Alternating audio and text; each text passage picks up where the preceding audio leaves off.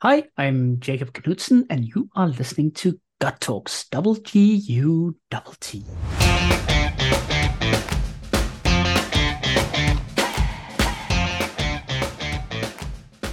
There's one thing I want to touch on as well. You mentioned arrogance. Can you just expand on what arrogance is? Because there are different ways of looking at it. It's like I'm arrogant, but it means I'm actually confident. I'm not really arrogant, or it's I'm arrogant, I know it all, or it's I'm arrogant. Yeah. What kind of arrogance is that? It, Or maybe it, if you it, give an example, that yeah, would be. yeah, no, it's a really good question, and I'd say today I hope I'm confident without being arrogant because I've had so many freaking lessons. But so I think there's a big difference between confidence and arrogance. Yeah. Arrogance is the know-it-all, the I have all the answers, the full like confidence, but also a closed-mindedness to a certain extent. Arrogance also, at least the kind of arrogance that I had at many points in life, is also it's a shield in a way that hides a lot of insecurities because you're not open to receiving criticism, or you're not open to admitting that you may be wrong. And that was the kind of arrogance that I showed because at least in, say, the younger part of my days, of my years, because I was not very open to criticism. I thought I had all the answers.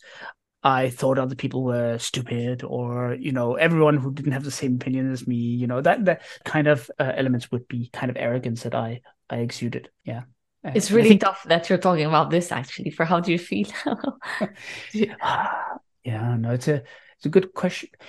I feel pretty good about it because it's something that I've focused and it's still there, by the way. Like maybe today I'm only 10-20% arrogant, right? It's very hard to weed out totally, and sometimes it does kind of seep into your way of being because it is a defense mechanism in many ways, right? So when you become insecure and stuff, you can kind of let that run loose. But I saw back then, like it was such a big weakness of mine, and it pushed people away from me, and it closed opportunities for me. So it was something that I knew, and it was something that I kind of started to admit to myself. So it was something that I knew I needed to weed out, but it took years and years to kind of get at least rid of the worst of it, right? So there's only remnants left. I hope at least today, yeah.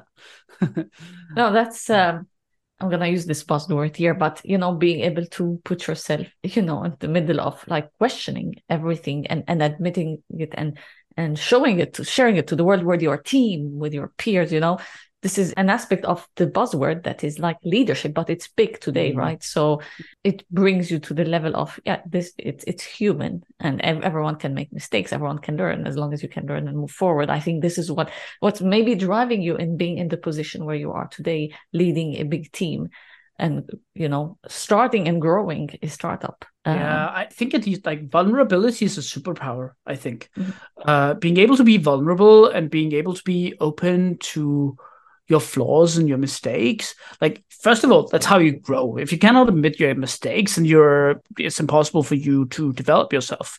But also, if you cannot admit that you're a flawed human being, and we're all flawed, then you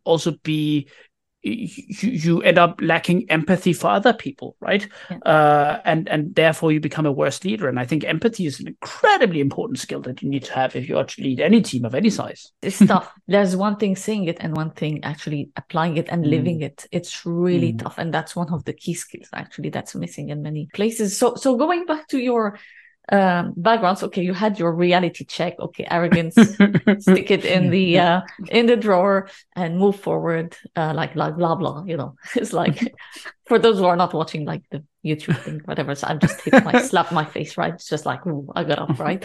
Got this splash of water in your face, right? And you realize, okay, maybe you should change, but it's also right what was happening around. You said you started a few startups, you got bored of the consulting world, you went to Asia, you want to explore, so you have this curiosity in you, and you're saying that you're always an HR doing everything right. Maybe this is what led you to realize later on what was going on there. So what is it that pushed you to say, you know what, I want to do something scalable, Many people are in this position maybe today. I was having a conversation with someone yesterday actually about this. How can I do something scalable? Is this the first thing that comes to your mind? I want to do something scalable. I know it's going to be in the remote world in that way. Or is it, how can I add value and then scale it? How was it? Because there are different ways of doing things. The first venture I built, that was the reason why I got to the whole scalable thing was because I'd done the non-scalable thing, and that is painful. That is really we were just winning clients in the agency world, pitching, all of that stuff is an incredibly painful process that takes a lot of time, and you're all the time worried about losing this one client or that you then have to win again.